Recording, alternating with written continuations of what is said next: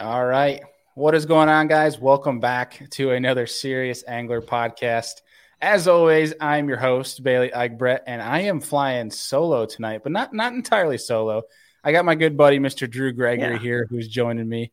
I'm running solo amongst the co-hosts, Drew, okay? Okay. The co-hosts are beat up this week. I mean, they've taken take one for the team for me and let me take nights off, and it's my week to kind of run the charge for them. So Deacon, unfortunately, found out today he's got the Rona, so he's not feeling well. He's stuck there in good old snowy Colorado. I say snowy Colorado, and I got like 1.5 feet here in New York. It's like snowed in pretty much. We still have nothing. Week off. Yeah. So it's nothing. Snow here. We have nothing here. I mean, Ohio? Still nothing in Cleveland, like the Cleveland, Akron area, at least where I am, a little south, more close to Akron. Nothing all year long, except for the one time when we took our little girl home from the hospital. That one day, that was it. Go figure. The one time. Yeah, we are. I mean, you probably could go 2 hours up and you'd run into a foot of snow. Yeah, exactly. Where we're at in Buffalo, dude, it's just like this funnel, like we're getting the beginning of Lake Ontario fronts and then the end of Lake Erie fronts. So like we just get crushed with snow, and it went like in the rainy season too. Yeah, you get pounded with rain. Yeah, not really looking forward to that. Now that I'm living in Buffalo, not really looking forward to that this spring. But it is what Buffalo is brutal. Everyone knows that. If you watch football games, you understand Buffalo is brutal. The snow's always there on Sundays once you get to about mid-December. Yeah, they have the quote that says it's. I can't really quote it verbatim, but basically they say when it's bad for them, it's just right for us. They say that, but then they still lose to the Patriots in the run game, and that's no bueno. Oh man, but didn't they beat them last time? Recently, they beat them in Foxborough. Yeah, when so there you go. When they're not in 45-mile or sustained winds, they beat them. Yeah, yeah, right. But they don't have a good run game, so they didn't win the first round. But by the looks of it, if things stay consistent, they're going to play a third time in the playoffs. So that'll be interesting to say the least. For sure. But dude, how was your Christmas? How was your New Year? The big holidays with now with the two little young ones running around. Well, I should say one running around, two. Second one isn't doing much running. Just eat, sleep, poop sort of thing. Isn't that what they say? And that's just kind of what she does, right? So it's pretty much like a bass. I mean, I'm pretty much that's all they do is just live, just eat, and I guess they sleep at some point. We know they do sleep, but they have no eyelids, but still they do sleep, and then they just pee and poop. So that's pretty much my daughter right now. Sophia is just doing the same thing. She's almost hitting that 20-inch mark, so she's almost a citation, a trophy, but not quite. But she's good. The family's good. Christmas was good. It's just different with two little ones. Anyone out there listening, watching that has two young ones, you feel my joy and my pain at the same time. So I'm excited to have a little break today. I try to get some work done here, and things are starting to kind of loosen up. She's a little over a month old, but of course, she wasn't 6 weeks early. She was like a month and a half early. So she's technically should be like a week old right now. Right. But anyway, things are starting to get a little bit better. And then I'm getting a little bit of work done, but I'm excited to be here, Bailey, because I'm not getting as much in my work as it's in the fishing world. So it's usually it's fun, right? It involves fishing, somewhat fun, but I'm excited because I get a little break, dude, from all this, and I get to just hang out with you, talk a little fishing, debate it like you and I always do, and we're gonna have a good time. I'm excited. Yeah, and I just real quick, I want the record to show that in the past, Drew has compared bass fishing to dating, but now has compared a bass to his new daughter. So it always comes back to a bass. That's true. It does. I did put her on a catch board. I did put her on the measuring board. That's how I know the length. And, we'll see. The pediatrician's measurement was a little bit different on their measuring thing. I guess I'll take theirs as gospel. But, the catch board was pretty cool having her on that. So. Yeah, I'd seen that was pretty cool. Yeah. But dude, before we get into, for folks tuning in tonight, we're going to be kind of talking very kayak centric stuff, but this could really even apply to, for folks that are in the boater world or whichever. I mean, there's still stuff that you guys can take from this, but Drew and I are going to talk about this on the foundation of kayak fishing, because that's what we know best. And it's just going to be really interesting because I feel like folks talk about this, they highlight this, but they don't really kind of debate the two really different styles of kayak fishing and work kayak. I mean, people always attribute kayaks to like the bank, fishing the bank, don't go offshore at all. I mean, look at what's going on with the bass event at Grand Lake. You can't go, what is it, 150 feet or something like that? Right. But, either way, before we get into that, I wanted to kind of pick your brain a little bit because we are in the off season here for us Northerners. And there's a handful of kayak anglers right now that you could pretty much call like almost full season touring pros. Yeah. Because it's kind of like it's their gig. Like obviously you'll have a YouTube channel or side businesses relative to fishing that you're working on. But like, kayak fishing tournaments is like your deal. Like it's top of the priority list for you guys. So there's like, there's you, Christine Fisher, Guillermo, Russ Snyders. I mean, I refer to you guys as kayak, like pro kayak anglers. Jody, Cody, Matt there's Scott. There's a list of them. It's building each year, which is pretty cool. Oh yeah, Josh Stewart. There's a lot. Yeah, it's getting there. Yeah, and I think with that, I'm just curious for a kayak angler. Like, I feel like priorities are a little bit different when you take like a guy with a boat, obviously, because he's got to get an engine, he's got to get Raptors or his poles or trolling motor. I mean, you can still get a trolling motor for a kayak, but like, what does that look like? What does the off season look like to you? What does your priority list look like before it starts? Yeah, I mean, it really is pretty similar. I mean, but you just take either different components. So I've got this sounds crazy. I got the new Tour Pro from Motor Guide, like the big one, you know what I mean? That looks like it looks like a rock on the front, I got that, right? So it's 105-pound thrust. Now I had an XI5 and I was running that 105-pound thrust, but now I got that one because that's a true cable steer. So I can use my foot pedal. So I got to install that. Still haven't installed it. I've got to, get new boats. And if you wrap your boats, I have one that's wrapped. I don't really do wraps. Realtree just did one time for me, but you got to get that kind of all going. New stickers, if you will, decals, I'm about to order my new rods and reels from 13 any day now. So I can get them in and start rigging them up, get them set up. So it's a lot of the same stuff. The different stuff, is definitely going to be just that it's new kayaks. They have one boat, but once you become a person like everyone you just mentioned, that's a quote unquote PKA, like a professional kayak angler or an aspiring professional kayak angler that's taking it serious, you're always going to have more than one kayak. Most all of them, once they get serious, will understand. Even like look at the Hobie side of things. They've got a big Hobie Pro Angler 14. What are you in, like a 12? Mm-hmm. 12. Okay, you're in a 12, but there's like a 12 or 14, but that's a big wide boat. But they also have the Outbacks they're a lot faster, and a lot of guys prefer those in certain waters, right? So it's really, to be versatile and to really get every little bit of advantage you can, you're probably going to have, 2 or 3 boats. So on the PKA side of things, you're probably getting that whole lineup of boats figured out. Which 2 or 3 am I going to use this year? Looking at the schedule, I might need a skinny water, small kind of lightweight boat, or I might need, a more motor centric boat for the tournaments like BASS and KBF that allow motors. So yeah, just kind of getting all that geared up, and then ordering lures and stuff like from Z-Man, my main lure sponsor line, just the same Bass Boat World stuff really. So yeah. I've seen a bunch of more people do that now, like bringing backup kayaks and such like that.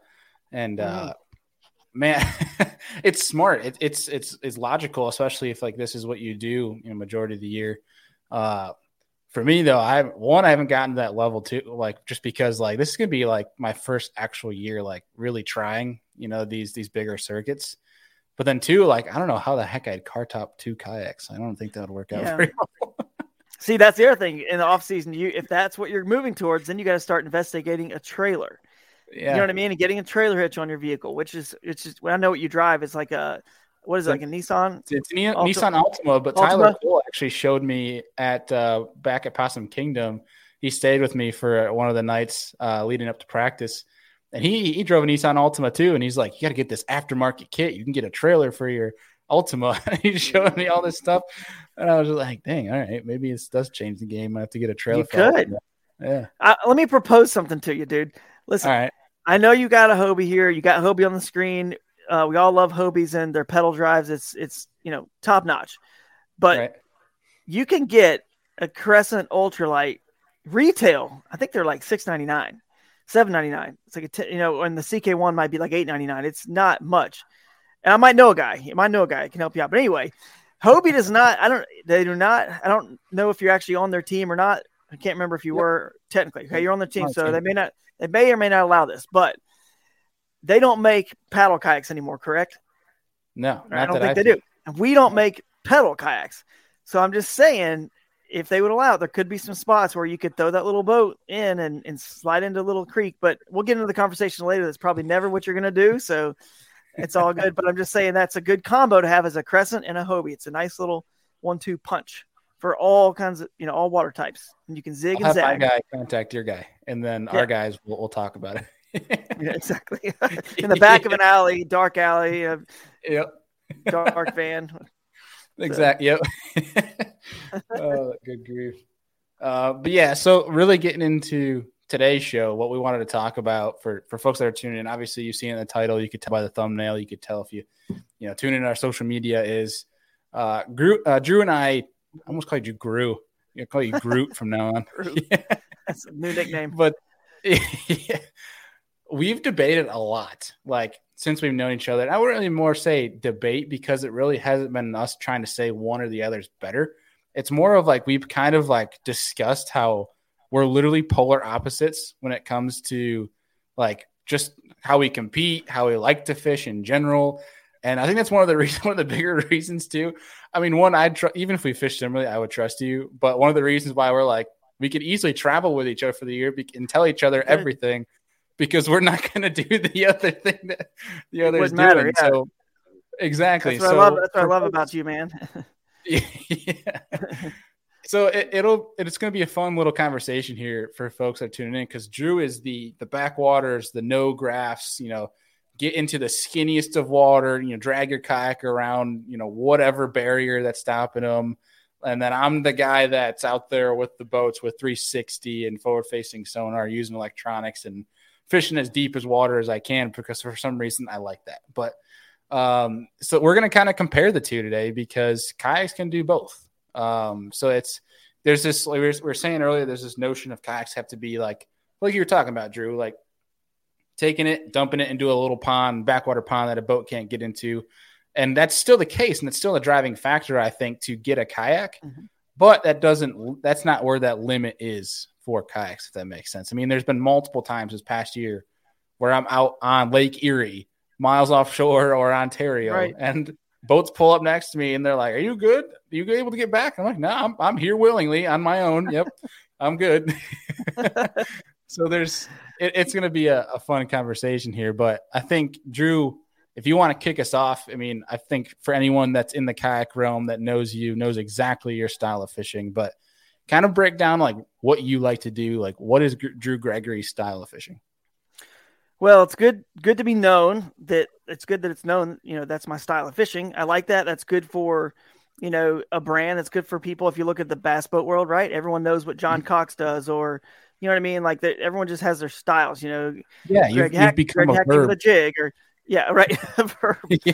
So I know I just did post something where, the Hobie tournament where Jordan Marshall referenced, I did my best Drew Gregory and he drug his kayak through a field and whatnot. But that's actually why I got the kayak originally. I've fished out of boats growing up and we never had a big bass boat. I had a small little, believe it or not, it was like a 14-foot fiberglass bass boat, a glass stream. I don't think they make anything close to that small anymore in fiberglass, but I had one. And we had a little John boat growing up. So I did the whole boat thing. And to me, it was just about exploring these wild places that just sort of like gripped my heart. And the kayak was just the best tool to do it. I grew up in the Southeast where you got a lot of these rivers in the Piedmont and the mountains that have rapids and rocks where bass boats just can't get. And jet boats still cannot really get. So it was just the best tool. And so that's what the kayak is to me. And so because I fish the tournaments now, I still don't really stray from that. I just, really hope, fingers crossed, and pray that every tournament I go to, I can find something that I also enjoy fishing. And, that's my strength, rivers and backwaters and just sneak holes, places that boats can't get, that it will play and it'll work. And typically I can figure it out and find it, but it's only because of so many years experience I've had doing this. I didn't get married till I was 35, or didn't meet my wife till I was 35. I think I was 36 when I got married. So that whole time I was dating the bass. Basically, I was just fishing and fishing and fishing. And I don't have a lot of time. There we are again with the references. But I don't have a lot of time these days to get out there and like pre-fish and continue to hone my craft as much. But I've done so much in the past, so I just hope and pray that I can find somewhere in each tournament that my style fits, and been fortunate that it's worked out to this point. So, yeah, I remember when we were fishing last year for the first Bass Kayak Championship, where we would call each other, during practice, because like we said earlier, we could tell each other exactly what we were doing and know that the other one wasn't gonna, one, copy burn us, but two, that we could kind of like give some, complete polar opposite input of what we're doing. And maybe we could even point something out that the other one didn't think of. And I remember you saying, I think it was like literally the first 2 full days of practice that you were like, dude, I'm just not finding what I want to see yet. Well, I mean, plus we were going through that drastic change of that rain that came through, and like right. That just mud straight, like less than an inch of viz was coming down that river system. And I think it was the last day, the third day, that it was like the half day of practice that you finally found something that you had a gleam of hope. And obviously after, when you said that to me going into the meeting, I was like, damn, like Drew's going to figure it out. If he said he had a glimmer of hope, then that means, something's about to go down. And after day one, it proved to fruition. You had like 107? No. What did you? No, you had under 100 inches on the dot, right? You were in second. Yeah, I think so. I think I was 100, maybe. I think I was a little. Yeah, I think I was in second, maybe. Or no, I can't remember honestly. I think I was up there. I was like second or third or fourth, something like that. You were in the top 5. You could say that safely. I think I was actually, second or third, because I was laughing because the second day I did pretty darn good, and usually you'll go up, and I actually went down because the other guys just smashed it so well, and then ended up in fourth. But you're right. I mean, I found something that day, which is actually funny because what I found on the last day of practice didn't really end up working out to being the deal for me, and I had to kind of zig again a little bit. But it's just funny how rains will change things. When you get such heavy rains, it'll change so quickly, you know what I mean? Because the water, when you get the flash floods, it goes up fast, but also comes down fast. So, one day an area may not have been fishable, but then by the time 24 hours hits and it comes down, you could end up being the first person at a spot where it's finally fishable, and it hasn't been for, 3 days of rain, So that's kind of what I found. The water had come down in the area, and it had gotten back to enough clarity to actually get to some fish, and it was just a wild time back there. So I have a good feeling now what you actually did. It took me this long to figure out what it is. I think I have a good idea, but we'll leave that for another day. But so talking about the different side of the spectrum. So Drew's, likes the skinny water, backwater, exactly what he just described. And I'm the polar opposite in the fact that I like to rely on my electronics. I like to do usually, when the practice comes, like talking about the same event that we fished, I spent a majority, almost day one, just graphing, where it was, I was, thunder thighs were my engine that day. I don't have a trolling motor. So I was putting in miles, just trying to side image graph, see what I could find. And that's the kind of style of fishing I like, because usually when you find a school and it lights up, for some reason, that's just for me, like so satisfying is when they show up and you're like, that's a school of bass. Your first cast in, you get throttled or thumped and you just get that first sign. For some reason, that's just like all that clicking is what I love, but I like being offshore, away from the bank, the less bank in sight possible, the better for me. It just makes me feel more mentally that these fish are a little bit more untapped. Whereas like some of the back, we'll get into here, that how your realm of things of backwater stuff is almost kind of the same thing. Those fish are untapped, which we'll discuss in a bit. But I mean, for me, it's as far away from shore as I can, and I'm using my electronics pretty heavily. It's a lot of boat positioning, and not that backwater stuff isn't about boat positioning, but for me, it's kind of getting your waypoints right, using like Mega 360, and you're just kind of trying to either use contours, find offshore cover or structure, and it's really coming back to I'm electronic heavy fisherman, and that's who I am. But I like to be offshore, where you like to be in that skinny stuff. So I do. Here's where the conversation we'll get into is, like people always attribute, like we mentioned a few times, kayaks, skinny water, ponds, stuff like that. There's not too many guys, and I know there's guys that are very good at doing it still, but there's not too many people, at least for me, that I've seen in New York that like to fish offshore. I don't know if it's they're just like comfortable being on the bank in the kayak, or they're still in that stigma. But it's kind of interesting. You don't see too many guys going offshore. There's guys that do, and they get kind of nervous in a slight chop. Maybe I'm just dumb when it comes to like, hey, maybe this is dangerous, but it's something I like to be offshore because I feel like, at least for me in the Northeast, not as many people do it. So it gives me more reach for different fish, if that makes sense. No, it does, man. And like you said, we're doing the same thing. We're all looking for unpressured, untapped fish that no one else is, really throwing a bait at. They're going to be the easiest to trick, the easiest to fool. And there is something satisfying about what you just said. And I get it. I totally get it. I may have to be doing that at the Bass Championship this year because there really isn't. I don't see a lot of great river and creek opportunities at that event because the Savannah River out of Hartwell dumps right into the next lake. So that's probably not an option. And the creeks are usually running cold that time of year. So probably not the best option either. And there aren't any real big ones. So I may have to be doing, the Bailey thing there at that event, but I get it. It's so satisfying to find that spot. It takes a long time. And what I do takes a while as well. There's no doubt rivers and creeks, especially the smaller the creek, the easier it is to just throw a bait in there and probably catch a fish. They're unpressured. The problem is in a tournament, we're not looking for just any fish, right? We're looking for big ones. And it's, very rare that a small creek competes with a main lake because the bigger the ocean, the bigger the fish. It is true. Now, once you get to medium-sized rivers and like, let's say a large river feeding into a lake, that's different because then there's big fish there as well. But even still, I'm hunting for that needle on a haystack, just like you, Mm-hmm. And there's definitely a lot of similarities there. So I see what you're saying, and the gratification's there on my end. The same way it is for you when you find that school of fish. For me, it's a little bit different because it's never a school. It is a body of water, a section of river or creek or backwater that happens to, they have kind of one-off fish. It just happens to have good size fish, but it's like there could be one a mile. Pattern. Yeah. Yeah, one a mile maybe that's sizable that matters. And then you got to catch that one. You got to try to catch it. Maybe one every 2 or 3 miles.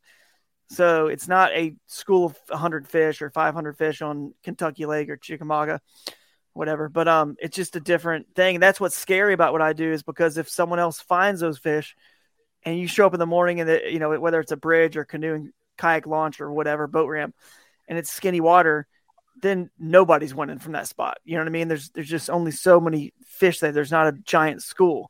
So it's a nervous thing. That's the most nerve-wracking part of what I do, as probably compared to yours. Because if you find yours, even if someone else finds it and pulls up, if there's 50 or 75, you could even fire them up off each other. And that just doesn't really happen. Plus, then the second day of a tournament, I get nervous even if I haven't seen anyone there. If I fished it one day, you're looking at the problem of, you've already pressured that area and those fish have been caught and they may or may not bite again. And even if they do, you can't use the same fish twice in a kayak tournament, right? So catch, photo, release, it's not allowed to prevent people from obviously keeping the fish and reusing them on day 2. You got that in your back of your mind as well. So you got to almost have a couple places lined up and zig and zag a little bit and maybe unload the kayak and go somewhere else, on the lake on day 2, or if it's not happening. So I do that quite a bit as well. People don't think you can do that. They don't think you can move in a kayak. You got to just really milk an area and hone in. You can't make runs and stuff like that. I do not buy that one bit. With my strategy, I've moved as many as 5 times in a day, 20, 30 minutes away and driven, just unloaded real quick and driven to other places, popped in. So it is possible. Anyway, I digress. Is there a speeding ticket rule in the kayak tournaments? I think technically there is. Technically, if you were to get a ticket, and I think if you break a law of any sort in the middle of the tournament, I think you, probably could be disqualified. I think. I don't know. If we put you up to a polygraph on how much if you have gone above the speeding limit when changing spots, would you pass or fail? Well, I've already spent the money that my checks cash, so I mean, what am I going to say now? Yeah. So I think everybody is back in the day when you had to return to a certain place for kayak fishing tournaments, and it was like mandatory. You had to be back in check-in line by this time. Everybody sped, right? Wow. Everybody did. As a matter of fact, and you can get it so fine-tuned as well. Did anyone run a stop sign that morning getting to, your launch? Then we're all in breach of the rules. So I think that one just kind of everyone does it to some degree. So I guess that one just kind of slides under the radar. So I'm guilty of it. It's all right. I'll throw myself under the bus too. But no, you make a good point too. It's like, I think, the work for my style, that offshore style comes into the search mode. But really, once you kind of put that initial search in of finding those fish, whether it's one school or 10 schools, whichever it is, once you found those, you can kind of set up either kind of like a milk run, or you can kind of get a pattern. I mean, in kayak fishing, you can only spread yourself out so far. I think in terms of my style, where you're going to only have one launch, right? Whereas like you can spread yourself out, like in your case, where you can almost hit an entire lake, depending on the size of it, in terms of like, I'm going to drop in here, fish for an hour and a half, leave, drop in somewhere else, hour and a half. And I think that's where your workload comes in, where it's, you're loading and unloading, and you're putting in the work of going down one section and then back, loading back up, driving. I mean, you're spending more gas too than I think the majority of folks, that are maybe going to max, 2 launches. So there's, I think it's, in my mind, I think it's way more work for your style of fishing, because it's more of that loading and unloading. And I think and I give you mad respect for this too, because I could never do it with my mental state and how I competitively fish, is the time management it takes to do that. I would freak out. I'd be so nervous because I want as much time as possible. But like the fact that you can be able to time management, almost kind of like schedule out your day. And that's kind of where I'm curious with too, is like, do you plan you said that you've hit like at 5 spots at most. Is that because maybe one doesn't, the 1, 2, 3 doesn't pan out the way you want, or is it because you're just going to run and hit those 5 different ones in hopes that you're just kind of running into as many fish possible? No, I mean, what you said first is right. I mean, stop 1's not panning out like I thought. So I'll give you an example. The one time I did hit 5, well, there was a couple times. One was Lake Dardanelle this past year, and the other one was up on the upper Mississippi in La Crosse. But Dardanelle, I'd pre-fished, and in 5 minutes, it's a spot I'd fished the year prior when I won at Lake Dardanelle on the Hobie Bass Open Series. I won there. And I'd fished this area, and I didn't fish it during the tournament, but I'd pre-fished it. So I knew there was some potential there. And this is a different time of the year. It's in April. I went there, and in the first 5 minutes of pre-fishing this area, I caught like a 19 and a half, 20. It was like a 5-pounder. And I caught the fish in 5 minutes, and I left. So that's my pre-fishing style. I'm going to catch one. Once I catch one solid fish, plus I already had a little history there, I thought they're here. I think maybe I caught 2 that day, 16 and like whatever. That good one, that was it. And I was like, all right, I'm out. I spent 15 minutes there. Well, in the tournament, for whatever reason, sometimes fish will fool you. They'll lie to you. Every once in a while they do. And that was one of those situations where that fish just happened to be there. I don't know what it was, but I fished that area for a solid, hour and a half, 2 hours. Can't remember. It was a while, maybe 2.5 and nothing. So I had to have, and during my pre-fishing, that's the way I roll. I kind of find multiple places to put in where they have potential, where I've caught fish. I always want to give myself an out. And I'll use this as an example. My brother used to drive a big rig, right? Like a semi. And what he did, he always told me, he said, when they train to drive the big rigs, you always have to be thinking, and just this is the same with a regular vehicle too, but for semi especially, they're always thinking, where's your out right now if your tire blows? Where can you pull off? Where can you go? You don't want to be stuck in the middle lane, right? You want to be on one, obviously the right lane really for trucks, but you always need to have an out. And I always want to give myself an out. If it doesn't work out, I want to have a plan B, C, and D, because I never really know what my spots have. Because here's kind of the difference a little bit in the offshore versus skinny water. I know I don't have a giant population of fish, so I can't wear on them. I know you don't wear on them either. You probably catch 3, 4, or 5 to find out the sizes in that school, but I can't even catch that many per se. I just need to maybe 2 or 3, maybe. That's even risky, but really I just need to catch as many until I get a good size one. Then I at least know that spot has some size. But anyway, that's kind of how I do it. And then I just, A, B, C, and D, and move. But on tournament days, when I really know and I expand a little bit further on the area, that's when I actually really know what I have and which spot. Mm-hmm. And I always go to the spot I feel has the most potential first. And then maybe I'm there all day long and I never move because I expand on it and it's unreal. But then there's a time where spot B or spot C turned out to be the better one. And I just wasn't sure because I couldn't pre-fish and catch all my fish pre-fishing, right? So then on the second day of the tournament, now I really know, right? I've fished them all hard, on first day. Now I know which one really has the size and has the numbers. And then I go back and I just kind of focus on that one. And hopefully I never have to move on to B or C or D.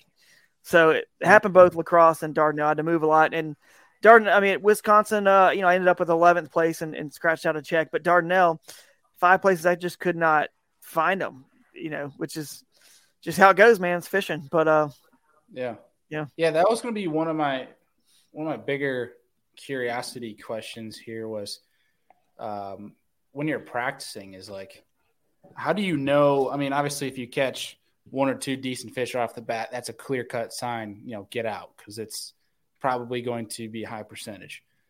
But when you say you launch into somewhere and you catch, a 13-incher, a 14, another 13, like, do you have like a stopping point where you're like, maybe if I fish through it enough, there might be big ones, or will you go until you find a significant fish? If let's put it on the grounds of, it's going to take a 90+ inch bag to win. Will you fish through an area until you figure out what the big ones are doing, or maybe change baits to try to get a bigger bite? Or will you just kind of, I shouldn't say not fish through them, but like, will you leave and hope that there's big ones there? I will leave at a point. I mean, honestly, it's probably the same thing you do when you think about it. Probably translate the exact same way. You hit a school of fish, and you just start to realize that it's just there's not any size there. It's going to take you a long time to get to a 17. Rivers, creeks, and backwaters are eerily similar, man. They are. Birds of a feather flock together. It's true. I mean, and of course you have to understand. You guys have to remember, if you're listening to this, like how many years experience on rivers and creeks I have. So I also know to look for other signs. It's not just, I'm catching 13s and 14s. It's like, no, what did one area have where I caught big ones in that lake, other creeks or rivers or backwaters? What did that have? Was it grass? Was it rock? Was there something that's now it's a combination of things. It's missing the key environmental factor. Plus I'm getting just 13s and 14s, plus maybe the water clarity, the current isn't it's too swift or it's too calm. It's not like a moderate or whatever I'm looking for. Sometimes you're looking for swifter, sometimes moderate, but and sometimes even calmer, but it just depends. So you put it all together just like a puzzle. But there's definitely a point where you're just like, I got to go. I can't just keep, I've caught 5 or 6 small ones. And if it's clear water and you're just not seeing anything bigger on top of that too, and you can stand up and see them, it's like, all the signs are pointing to I need to move. And my goal is always to find as many spots the same way I'm sure your goal is. You want as many schools or hit as many high percentage areas, whether it's brush piles you've marked or rock points or whatever, you just want as many of those as possible. And then you can just really go all out in the tournament and really figure out, all right, here's what I've got. Yeah. And I think that's a good point too, is like, with your style at the backwaters, shallow stuff is if you don't have that water clarity where you can visually see kind of what's there for like to an extent, I mean, you got to catch one in order to kind of see what's going on. But if you get good enough with your electronics in that offshore deal, you can actually get a good idea. One of what the species is. 2, you can kind of get an idea of the size that's there. If it's a mixed school, if it's just a lot of big ones, or if obviously just a bunch of small bass. I mean, there might be – you can kind of get an idea. I'm not saying it's clear cut because it's not, but you can kind of get an idea when you find a school that's maybe a bunch of 2-pounders, so like 13 to 15 inches, but you can see obviously, whether it's down imaging or on your side, you can tell when there's a bigger one in there. So, I mean, I would say it's pretty similar in terms of, when I know that tournament is going to take a decent amount of length to win. if I catch a 13 and a 14, what I do initially, even if it's my first cast in a school, or I know that there's fish on maybe it's like an offshore piece of like, maybe it's a boulder, or, maybe it's a ledge, that first and second bite, I think, is always crucial to see what that fish does with that bite. Does that fish bite initially and run away? Because if he does, that means it's competing. And that usually means if it eats quick too, that means there's a lot more fish there than you probably realize. If the second bite is similar, then you got yourself a good school one that'll fire. But if they're both small, I've really, not that I'm saying it's a proven theory here, but one that I've been experimenting a lot with is like when I find that there's a concentration of fish, at least for tournament practice, I will take like a bigger swim bait. Like I have some mag drafts that are just completely shredded that I've just taken, and they're just big screw locks in them. And I'll just use those to see if those get thumped. And you can tell between like a 2-pounder and like a decent fish when they eat that. Oh, yeah. I will throw that back in there if I think there's any bigger ones in there that have the capability of eating it. And like I think in shallow water too, you could use oh my gosh, I can't speak. You could easily throw like a glide bait to make those bigger fish show themselves. But that's like kind of like the offshore deeper way of me getting fish to show themselves. Like that's true. Big baits to get them to commit without actually catching them, if that makes sense. Yeah. No, that's smart, man. Even though it's a big school, it doesn't have to be a big school. I mean, school could be 5 fish too. You still don't want to catch. I mean, even if it's 100 fish, you want to like not catch them if you don't have to or don't need to. You can find out what size they are. These days people live scope and they just look and they don't even like cast at them pre-fishing. So you're doing that as smart. It's the same thing I do in pre-fishing. I pull, and if it's shallow, which a lot of times the water I'm fishing is shallow, I'm notorious for pulling the bait away. Just I see what it is, and I don't want to catch it. I've got GoPro footage of me being upset, like on the Susquehanna River. I'm like, dang it, no, and like I'm fighting this giant smallmouth is jumping, and it just looks silly with me being upset. And if I ever posted it, everyone would be like, that's so weird. Why is he so upset? He's got a giant smallmouth on. I tried to pull the bait away, and I missed. I couldn't do it. It got it too quick. The tournament was the next day, and there was 2 of them chasing it, and I'm like, oh man. So I tried to definitely pull it away. And on the video I even just posted on Instagram like today or whenever that was, I'm just trying to just horse them in real quick. I don't care if they get off in pre-fishing. I want to just try. I hope they get off actually. Sometimes I'm not a person who posts a lot of big fish pre-fishing. Other kayak anglers do. And that's a lot of times because I have pulled the bait away or whatever. But if I get them in, hey, of course I'm going to get a good photo. But anyway, our styles are so similar. They're so far apart. They're so different. And it's so interesting to have this conversation because something I see that mirrors the bass boat world, you don't really see a lot of anglers who are really good at both styles. You know what I mean? You just don't. It's because it's even hard as many days as they have on the water, full-time bass fishermen. It's so stinking hard to be good at both. You would almost do better and cash more checks and win more tournaments focusing and putting all your eggs hardcore in one basket or the other. But of course there are tournaments where you can't help it. You're going to go up north. You're going to have your St. Lawrence and your Eries and places like that. But even still, let's just say you were a shallow water, backwater guy. You can get largemouth in those places and still cash checks. You know what I'm saying? So, but you might, if let's say you try to be super versatile and you're at that highest level, it can bite you. You can have a lot of 30 and 40 place finishes, which are great out of 100 anglers if you're in a field like the Elite Series. But wouldn't you rather have a 50 or 60th place finish on a couple tournaments and then some top 10s or a win? Of course. So that's where I think it's interesting. I've stuck to my guns. I do have a live scope. I am putting it on. I'm going to use it in certain situations. I'm not becoming, like a Bailey or Robert Weicker or Adam Reiser, people that are known in the kayak world for the electronics. And that's what they do. I'm never going to have enough time to learn that to the same level that you have. And I think it's wise for you probably to never switch gears either. Not that you want to, that's just in your DNA, but there will be only a few times, like maybe 1 or 2 times where it may make sense to kind of zig the other way, my direction, but not very often. And you're going to always finish better off doing what you're doing and just getting better at it. The time you would waste spending trying to get, remotely understanding what I do, think about how much better you could be spending, getting even better with electronics to dominate on those events where that's going to work. So that's my philosophy and my theory, and why I just stick to my guns. I got a kayak for the simplification, the ease of, to get in the places boats can't go, to be able to find, I find water and look for water where I can catch them on a spinnerbait, chatterbait, buzzbait, swim bait, something moving like that. And I pretty much look at the map and I tell the lake, I'm like, I'm going to find where those baits will work.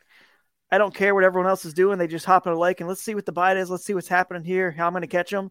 I'm determined. And that, it sounds stubborn, but I'm telling you, if you focus so hard on that one, something, your strength, that actually can work. It does work. It may limit you to some tournaments and some, like this Lake Russell, right? It's going to limit my amount of water to fish to like 5% of the whole lake. Whereas other places that are, like whatever, like I can't, like Dardanelle or La Crosse or whatever, Susquehanna River, that's like 99% my all water that I understand, right? So you get my point. I think it's just interesting. Even on the highest level of the bass boat world, you just don't see a lot of people who, everyone kind of is known for something. I think that's smart from a branding perspective to also just be known. This is what he does. Chris Zaldain throws the big swim baits. He goes for broke.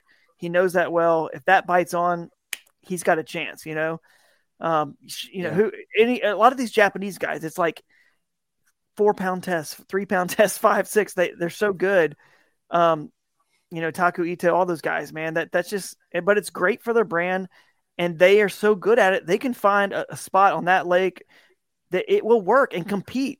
And that's what I think is crazy too. The last thing I mentioned, I'll let you get back in here, is the best anglers at every style, whether it's the banks, the backwaters, creeks, rivers like I do, or offshore. I honestly believe in every single body of water, you can catch the winning fish in every one of those scenarios. Now it's dependent on those 3 different anglers, each how good they are at crafting their skill in those conditions on those 2 days or 3 or 4 days.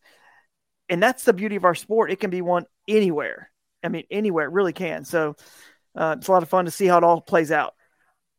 Oh yeah. It's a completely different ball game. Like, especially from an offshore perspective. I mean, I think there with that and how much you have to search for it. I mean, there is the chance that it's a lot of opportunity costs in terms of you're missing out on a lot of other stuff where you could be really moving and grooving, trying to figure out a shallow bite and really covering a lot of ground. Whereas you can cover just as much ground, if not more, while you're graphing, but it's a lot of dead space where it's just useless stuff that you're not acquiring.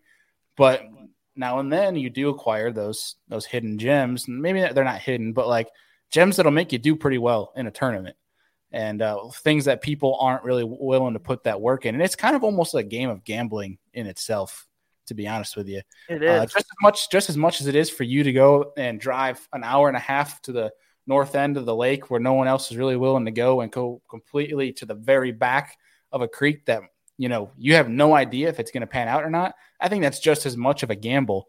And I mean, I guess we say that's just fishing really. But I mean, I think one thing really fast that reminded me just kind of like my beginnings of fishing, Drew, is my first kayak ever was a Walmart, like just a simple, I can't even remember what the heck they're called, like the Sun Dolphins or whatever. But growing up in middle school, like I would go down the road and go fish we had these little backwater creeks with smallmouth in them. And I would just take one rod, a spinnerbait, and that was like kind of like a really hidden passion of mine because I couldn't like go to the lake. My dad didn't have a boat or anything like that. And that's what I got that Sun Dolphin for. And then thought, hey, I should get the bigger kayak. I had wanted one at least. My dad ended up getting me that Field and Stream Shadowcaster, that huge barge. Oh, yeah. That was not a backwater kayak. The thing was so dang heavy. But that's how I actually started, was like these backwater smallies. So when I get times to like leave the graphs at home, maybe go to a pond and bring only a frog and a jig, or go in these little backwater tile stuff. Like, dude, I tell you, my event that I am most excited for this year is that Wolf and Fox River in Wisconsin. Oh, yeah. Because, like, well, I mean, for one, we don't have a fishery like that here in New York, and I am dying to do that. So I will say my passion and my strength lie offshore. But, I mean, anyone that doesn't enjoy getting backwaters, no graphs, picking up a chatterbait or a spinnerbait and going to town, I mean, they just don't like fishing, to be honest. No, seriously. And speaking of that, when I see people make comments and say things like, or not give myself or anyone who does well in a tournament in a creek with no graphs or whatever, just 2-3 rods. When I see people or hear people almost discredit that, dude, that drives me crazy, because it's like they feel like we're so locked in and conditioned to the big bass world, the electronics and all that if you find them that way, there's like mad respect, and it's easy to find them the other way, which is not true. It's easy to catch fish in a creek, no doubt about it. It is hard to catch winning fish in a creek, and that, or a river, smaller river. That's where the skill really comes in. So it bugs me when I do. I've seen it online before. I have seen people say that, where it's almost like discrediting that. To me, like, that is, like you said, there's so much purity in that and joy and fun in that. But I also see the joy and the art in doing what you do with just graphing nonstop, and you commit to it. That's what I love about it. Like, I'm going to graph all day. I'm going to get up at 2 a.m. and just start graphing. I get it, man. Because with your style, if you don't do that, you will never be successful. You've got to commit to graphing. I mean, like a whole day or more, because you know what you're looking for on the graph. Then you can go back and throw it the second, third day of pre-fishing. You can really figure out all the points you've marked. And I agree with what you're saying. The kayak world's different than the bass boat world. I think bass boat world fishes offshore more than the kayak world, because the kayak world, either people aren't comfortable being offshore, or they don't understand how to use the technology. Some people, just like bass boat world, not everyone understands really how to graph properly. They may not have a 360 like you, and some of the tools, the lives that really change the game. So I think it's cool and it's smart that you're doing that, especially with the advance in technology, and then you commit to it on top of it. I mean, it's great. So that's why your success is what it is as well. So yeah, and I think that the two styles of fishing also apply to fishing within your means. Now, I think your style of fishing is much more accessible for anyone really even just getting into the sport, because it's minimal gear. But I mean, I think I don't want to say it's harder to fish offshore. It's just unfortunate. You need better equipment, if that makes any sense, which kind of, people can argue kind of gets away from the whole, kayak fishing, where it started, what it's actually about. And I won't argue that. I mean, I just think that I don't think you should put a limit on kayak fishing, because I think it's always going to be, Drew, this style of fishing you have is always going to be what people think of kayak fishing about. And I think that's perfectly true, but I don't think people should place a limit on it. Like me getting comments for being offshore in a kayak and boats driving around saying I shouldn't be out there. I don't think that's right at all. And that's a whole nother tangent. We can go on that for years. Well, along those same lines, I don't think it's right that we have any boundaries in our watersheds, when that's why we got the kayak, is to be able to go anywhere. If you can float, paddle your way down a river or creek into that main lake, then that is part of that ecosystem. You know what I mean? That's dam to dam. Yeah. So that to me is the other thing, that we could talk about. I mean, you could almost argue it's makes more sense to cut off offshore fishing to a certain degree in big bodies of water, where you could say it's for most people, it's not safe to be offshore. And since boat tournaments cover that water, you could do something like Grand Lake. You could almost argue more that side. I don't think either one should be off limits for kayaks. We should embrace the versatility of it. That's what makes it different than the boating world. We can literally go anywhere and everywhere, and we don't want to be on top of them anyway. So if we continue to keep it all open, it allows the anglers now to figure out the puzzle. Now we get to figure it all out. And one day some kid's going to come along. He really is going to be amazing at electronics, and he's going to be amazing at skinny and backwaters, and he's going to have the experience and knowledge to understand when to do which, when to zig, when to do zag. Because certainly, even though it could be one either way in each tournament, there's going to be tournaments where it would be wiser to pick one or the other. You know what I mean? To do, your odds will be greater. You know what I mean? It's going to win in one, way or the other.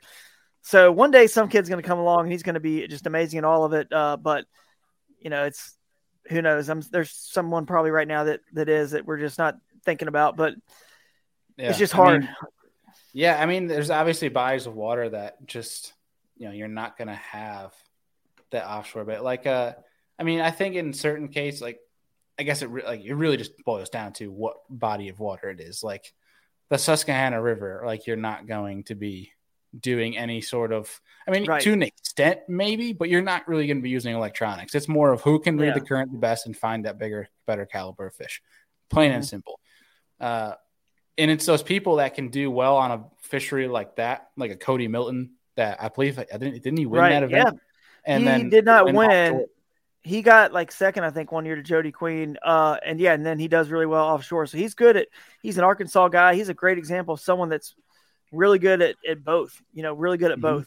So, it's definitely doable. And he's a good example of someone who's like a PKA, a pro kayak angler. He's got a lot of time. Mm-hmm. He's can really spend enough time to hone each one. The question is, if he spent, well, the kayak world is different because you will have tournaments like the Wolf and Fox or Susquehanna where you're right. There is no offshore anything. It's unless it was held in January. There's when they winter in deep holes, the smallies, it's not going to play. But no, you're right. It's amazing to see anglers that can do both really well because it's not easy and it takes a lot of time to learn and understand what makes each situation where you can catch those winning fish. It's not easy. So, yeah. And, kind of wrapping up the whole the point on fishing offshore, I firmly believe that fishing offshore, like actually getting those fish to bite is relatively easy. I think because the biggest factors to me are 1, conditions, 2, your boat positioning, and then obviously application. Like how are you presenting that bait? But beyond that, it's really just the biggest factor is, are you willing to put in the time? And it's not really like, obviously I think graphing in a kayak is much harder than graphing in a boat, obviously, but like, it's just more, are you willing to put in that time and the energy to find them? That's the hardest part. Once you find those offshore fish and that they're willing to play, it's fairly easy if you know how to position your boat right to figure those fish out. But what I'm really curious about is, like, obviously in current situations, those backwaters, they're generally easy to read if you understand current, right? And how those fish will set up, what that place might look like, what applications that they're aware. But for me, I'm really curious on your thought process of a lake that doesn't have just general current. And we'll take like a Possum Kingdom, throw that out the window because that was a completely random act of Mother Nature, but like a lake that is just generally just stable and has those rivers, creeks that you can access. How do you go about like deciding which ones are more high percentage than the other? Is it just length? Like what's the deal?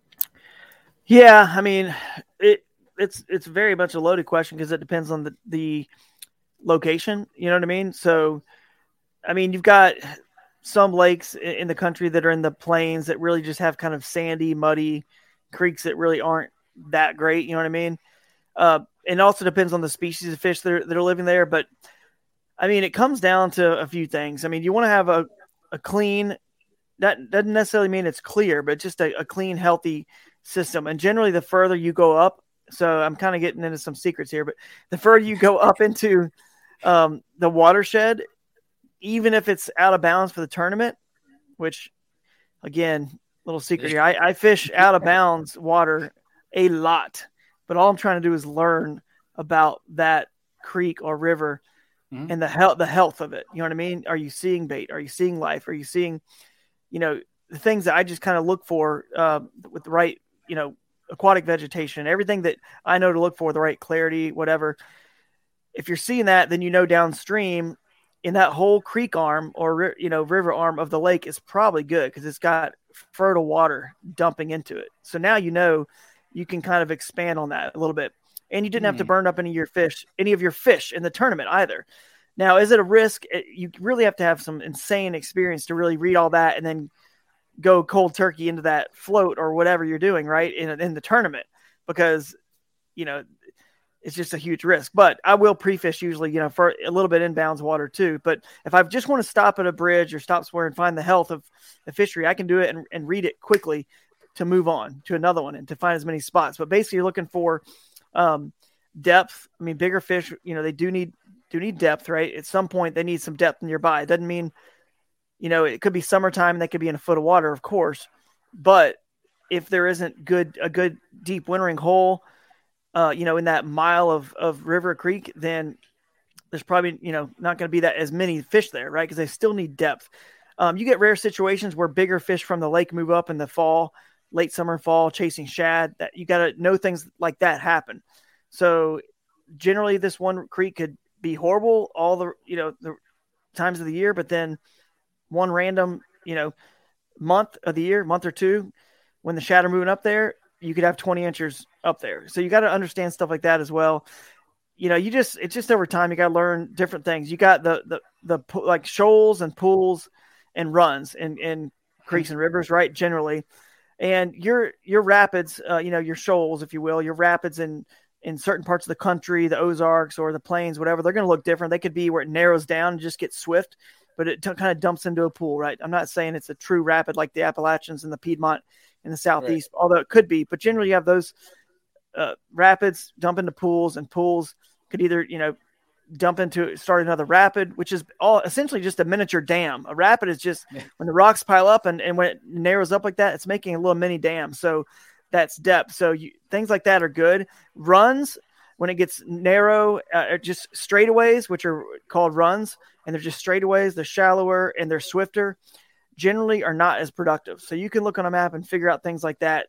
The outside bends are generally deeper because the river or creek has hit hard rock and it turned the river creek. That's what made the river bend, right? It hit rock or a hard clay if it's in certain parts of the country. So you've got more depth there. Again, more depth equals potential for bigger fish. They need a bigger, deeper water to hide in, right? So lots of little things like that, man. And you can learn a lot of that, Bailey, by looking at the map and looking at the shape of the river and the water clarity of the rivers and creeks. It's a little bit longer than we have now to get completely into, but to answer your question, and short as I could, it's kind of all that wrapped up into one. And it just takes experience to kind of figure out. How much trekking like through backwoods to find the end of a creek have you done? Like not even taking the kayak, but just like hiking through, whether it's public or private. we won't have you disclose. Like, do you go through to like find the backwaters just so you can do like quick study without actually having to unload anything? Yeah, more than people probably realize. And I've got stories I could tell about that because Bailey, that's one of the things, like when you're graphing for a whole day with your style, my graphing is driving around and looking at every, creek and river and backwater that I can find public access to quickly so I can assess it. And then I can come back the second. You're graphing on the road. I'm graphing on the road. And a lot of times it's all about time management, saving time. I think some people think, oh, I want to go get to the spot, but it's going to be a 3-mile paddle or motor and pre-fishing or whatever. If I can find any other way to get there, that'll save me an hour or two from motoring, which is one way, it's going to be 2 or 4 hours, whatever it is. Yeah. Round trip, that kills your entire day of pre-fishing. And the more spots I can see with the experience, coupled with the experience I've got, in fisheries all across the country. Because I've fished all over, thanks to my Hooked on Wild Water show I did and just traveling a lot in the industry, I can couple that experience with, I've seen that before. I've seen this before. So the more I can see, the more confident I feel like I can break it down. So I do a lot of hiking. And the one story I'll tell is just, I scaled a cliff, man. I probably shouldn't even mention it or whatever. I don't want my wife to know some of the stuff I've done probably, but she'd probably kill me. But no, I scaled like a cliff. She probably can hear me upstairs anyway, talking, but whatever. I think it was on the last words of Drew Gregory. Yeah. On Champlain. Yeah, exactly. I'm safe about it and I know what I'm doing, but for sure doing it alone is always not as safe as doing it with somebody else. And I was just scaling a cliff to to this one fishery in Champlain, and it was pretty dangerous. And if I would have fallen, I would have gone in the water. I would have fallen in the water, I guess, and it was deep there, but it would have not been fun. And whatever, probably would have been okay. But anyway, it took me a while to hike down this waterfall, basically all this whole area to get to a spot, and it was could be conceived as dangerous if you didn't know what you're doing. I guess perceived as dangerous. But you're onto me. Yeah, we all have blackmail on Drew Gregory now. Yeah. So there you go, folks. Keep your eyes on the bank, on the water, but make sure you're checking those cliffs because a wild Drew Gregory is probably scaling down the dang thing. Just dropping a chatterbait up the top. I'll do that from bridges all the time. Just drop a chatterbait off or some bait, and then you can see because you're up high. You can see if anything's coming, and you can see the size of it. And you pull it away, and you're like, "Yep, okay." And then you hop back in your car, go to the next one. We are unleashing the Drew Gregory juice today. But dude, tell me it's not much different than what you do in a lot of ways. It's so similar. You're covering water, you're dropping pins, waypoints, you're marking your spots so you can come back and really dive deeper and understand what's there with actually fishing on the second or third day of practice.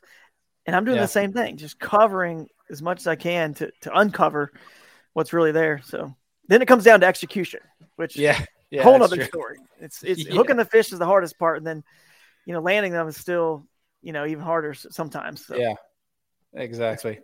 Well, I think to wrap up this conversation, I'm actually kind of curious to see how this compares. I think it's going to compare pretty drastically just because of the fishermen we are, but I'm curious of you get 3 search baits just like for finding fish and just knowing they're there, figuring out size.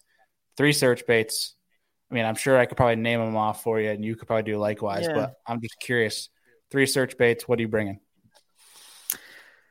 Yeah, it's going to be a chatterbait and a buzzbait or whopper plopper. The buzzbait and whopper plopper will be interchangeable depending on whether there's grass in the fishery or if it's clean, like open water. You know what I mean?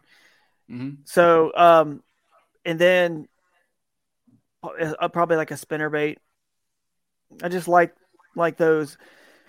I typically throw a spinnerbait when there's a little bit more current and rapids because it gets down underneath there and the blades turn. The chatterbait not quite as effective, and but anyway, that's kind of the difference. Another similar, people throw spinnerbaits and chatterbaits. They're kind of similar, right? And people don't really sometimes understand why you do one or the other. To me, it also boils down to the chatterbait skips, and I can get it skipping really good, and the spinnerbait doesn't. But those would be my 3 for sure to just find the fish, and then hopefully I'm still using those on tournament day too. Maybe mixing in a swim bait there, or every once in a while a jig or something with a crawl on the back or something like that, and some blowdowns. But yeah, I try not to deviate too much. No. It's pretty straightforward, and I feel like that's not only just search baits, but like that's like you mentioned, those are stuff you're pretty much going to use on tournament day if they're going to eat it. Yeah, is yours like crankbait? What about your 3? You gonna deep diving crank or Carolina rig, or what do you throw down there to find them in 25 foot? I do like to throw a crankbait, but believe it or not, it's really not my favorite search bait just to get that initial bite. I think universally, like just all around the country, like if I just need one search bait to kind of just know that they're bass, I like to throw like a finesse, just a single swimmer, like a 3.5 or a 4-inch, just to think that they're bass. Because that's my confidence bait. Mm-hmm. That I'm like a little owner football head. I like a football head for a swim bait head more than really? At least for me, especially it's probably the northerner in me talking for smallmouth with our rock piles and shoals and stuff like that, just because it comes through better.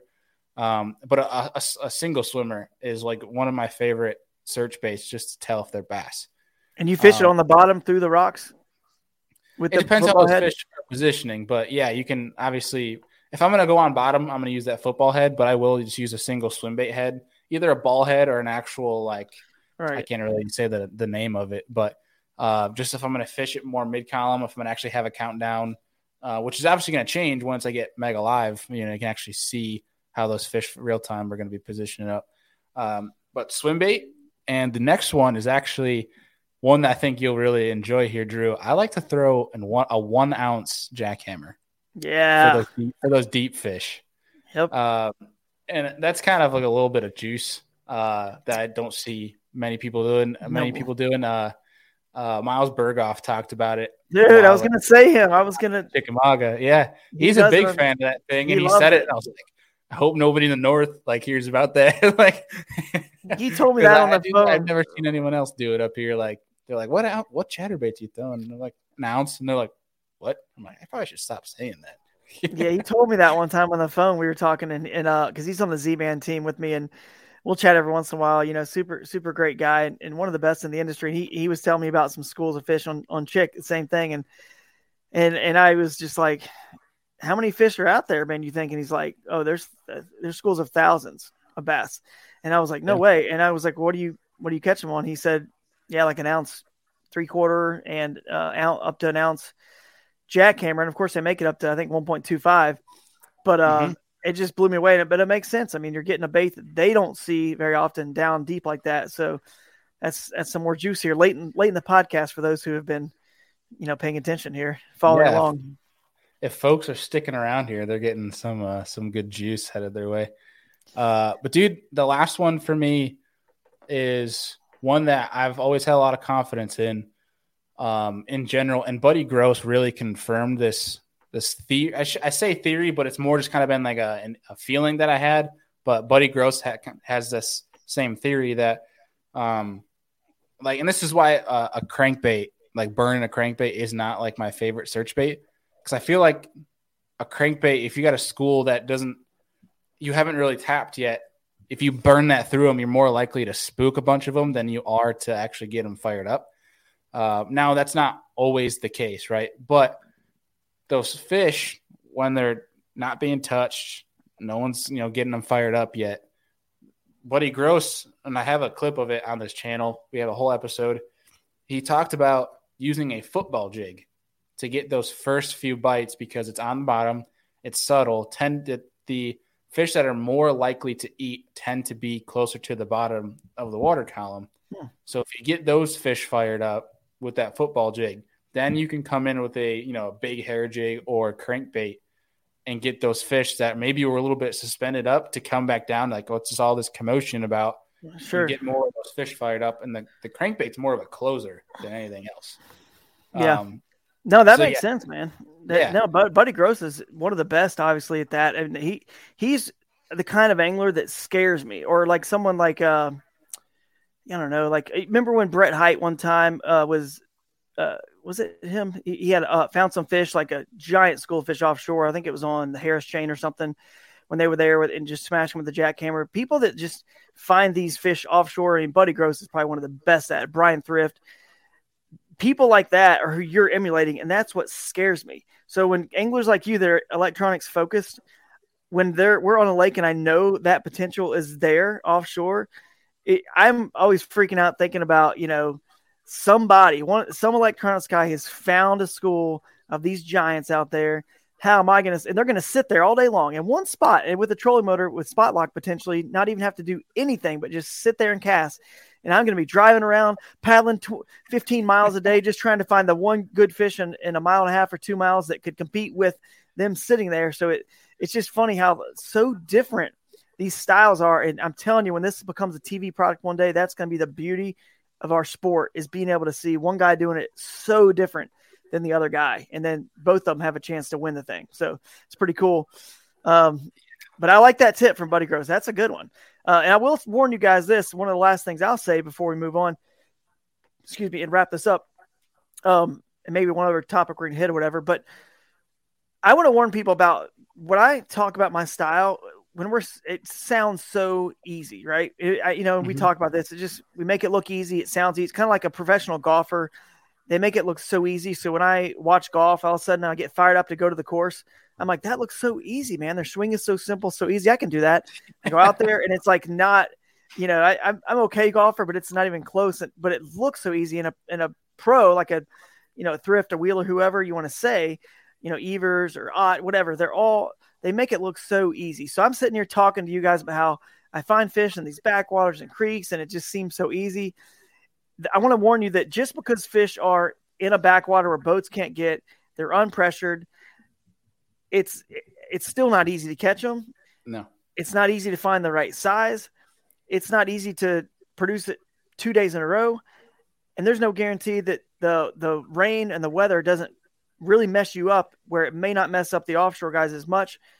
And I get more fingers here, and the other people aren't going to show up, right, and be on your spot. Yeah. And in that case, you're donezo. You better have a plan B, C, and D.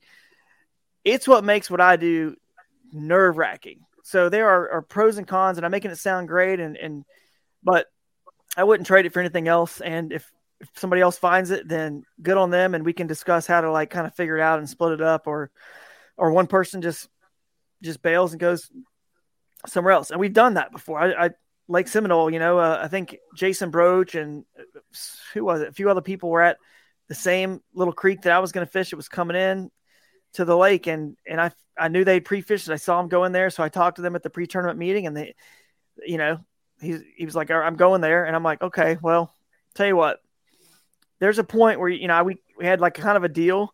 I don't know if anyone ever held up to their end of the bargain, because I never actually went in there. I didn't need it. But the deal was like, hey, look, my little teeny 10-foot kayak can go a little further in the back of all that than you guys can. If you guys, I'll bail and won't even go there. I won't, because then we all could get there within the 30-minute time allotted at the beginning of the day to paddle or pedal there to start fishing. So I did not want to be sitting there with three people just like trying to figure out, butt elbows and figure out what we're going to do, right? And then no one's going to win. So I literally said, I'll concede that whole creek. Give me that back a little bit just in case at the very end of the day, if I need to come in there at the very end, I can go all the way back there and know it's kind of untouched. And, I think they were kind of like, yeah, sure, whatever. Who knows if they did it or not, but it was a compromise we made. And I ended up going and fishing blind, just a whole new section of water that looked good that I never had time to pre-fish. Because that's the other thing. You can't cover all of these Drew Gregory kind of river bass and places pre-fish. You can't cover them all. So I still had a few bullets left that I hadn't fired in some spots that I thought.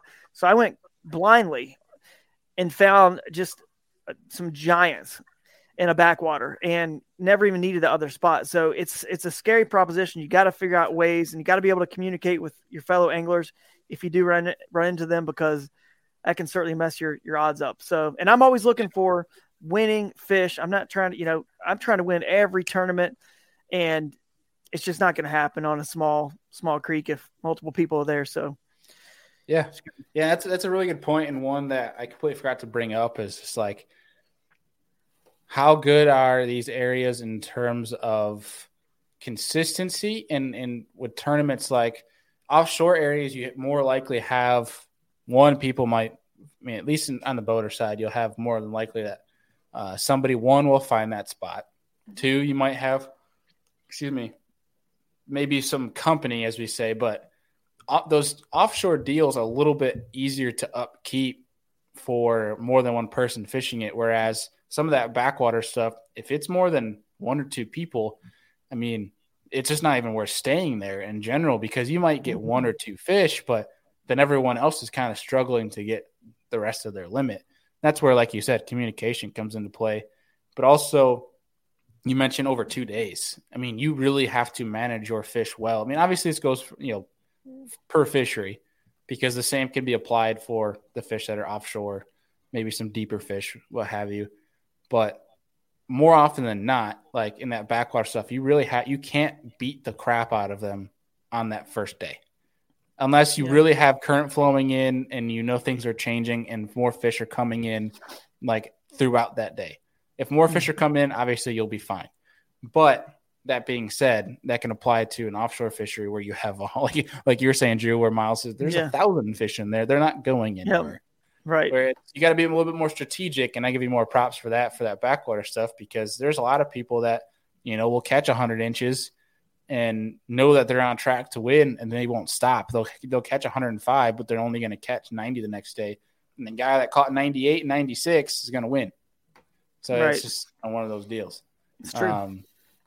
Yeah, but I think it's cool to kind of see where the difference is in that style of fishing, that preference kind of lie, and the pros and cons of each, and kind of the different ins and outs of both. And I think we did a good job at describing them tonight. But I know we have one more thing before we sign off here tonight. Do you want to kick that off? Let the folks know. Yeah, real quick. On I believe the 11th. That's a Tuesday. Coming up here soon, January 11th, on the Paddle and Fin Network.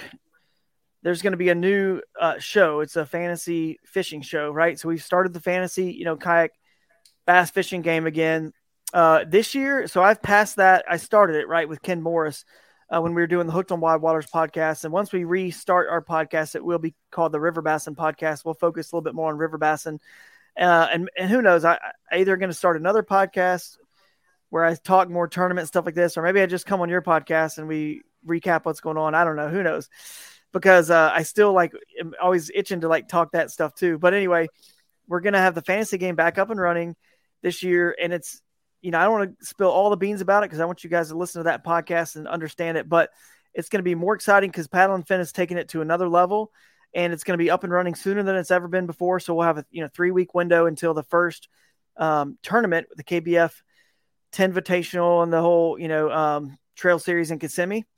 But what I can tell you this year is, and I think I can say this, they're actually going to do it in quarters. So it's not a whole year. So you can actually, not only is there going to be a winner per quarter, hope I'm not blowing some big surprise. I don't think it's a big deal, but you can also change you're going to be able to change your anglers. How cool is this, Bailey? If you pick let's say, I don't know what the limit's going to be, so I don't know all the details, but let's say instead of 6 anglers this year, you can pick 10.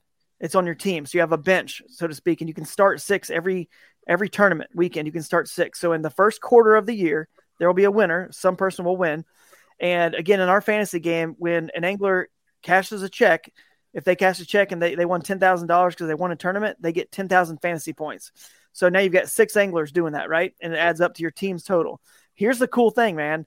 This year it's going to go between KBF Trail Series, Hobie Bass Open Series, the Bass Nation Kayak Series, and I believe the All-American is going to be a part of that as well. So there's 4 trails, and here's the cool thing. You can switch your anglers out. If you have 10 anglers, 6 anglers start a weekend.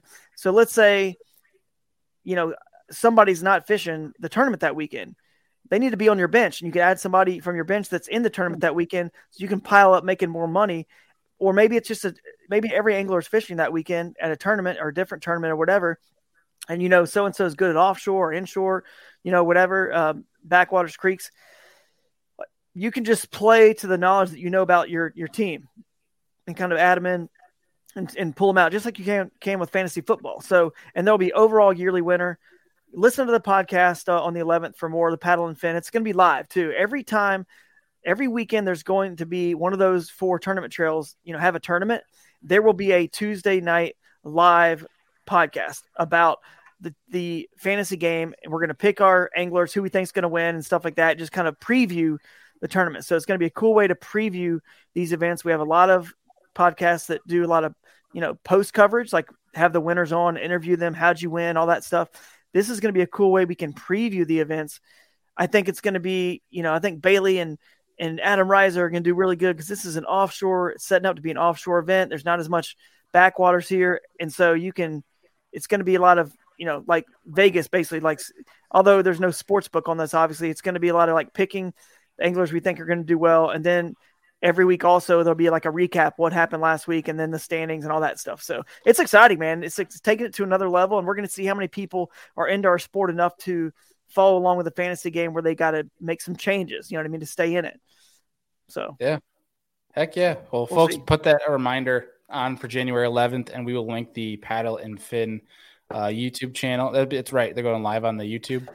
Yes. And I'm assuming and Facebook as well. Probably. And just by the way, if you guys have never heard of this game before, it works just like DraftKings. You have a $60,000 salary cap or whatever it is, 50, and their anglers all have a salary. So you can't just, if Guillermo or someone like myself or Russ Snyder's is 24 or 25,000, that's half your salary right there. You know what I mean? So that's kind of how it works. I forgot to mention that. It's a lot of fun. It really is. So you got to stay within that salary cap and figure it out.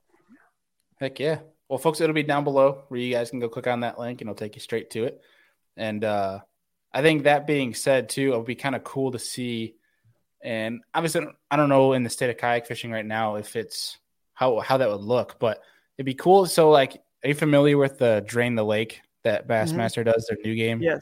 We got to pick like new anglers each time. That would kind of be a cool concept for the kayak deal, because I think it would help you learn more about it would force you to learn more about different anglers in the kayak deal, and would help just the brands themselves for like different anglers in terms of like getting their name out there, growing their personal brand, getting more people to know about them. That could be kind of cool with that concept. It almost forces you to learn more about the people competing. Yeah, very cool. And this year, that's kind of what's happening. We increased the salaries a lot. So like, I mean, I tell you right now, Guillermo is half of he's number one. He's half your salary. So if you want to fill out the rest of your 5 anglers with the complete other half of your salary, you know what I'm saying? Then it's going to force you to pick guys that are down there in a $3,000, $4,000, and $5,000 range instead of like a $25,000. So you have to learn other people.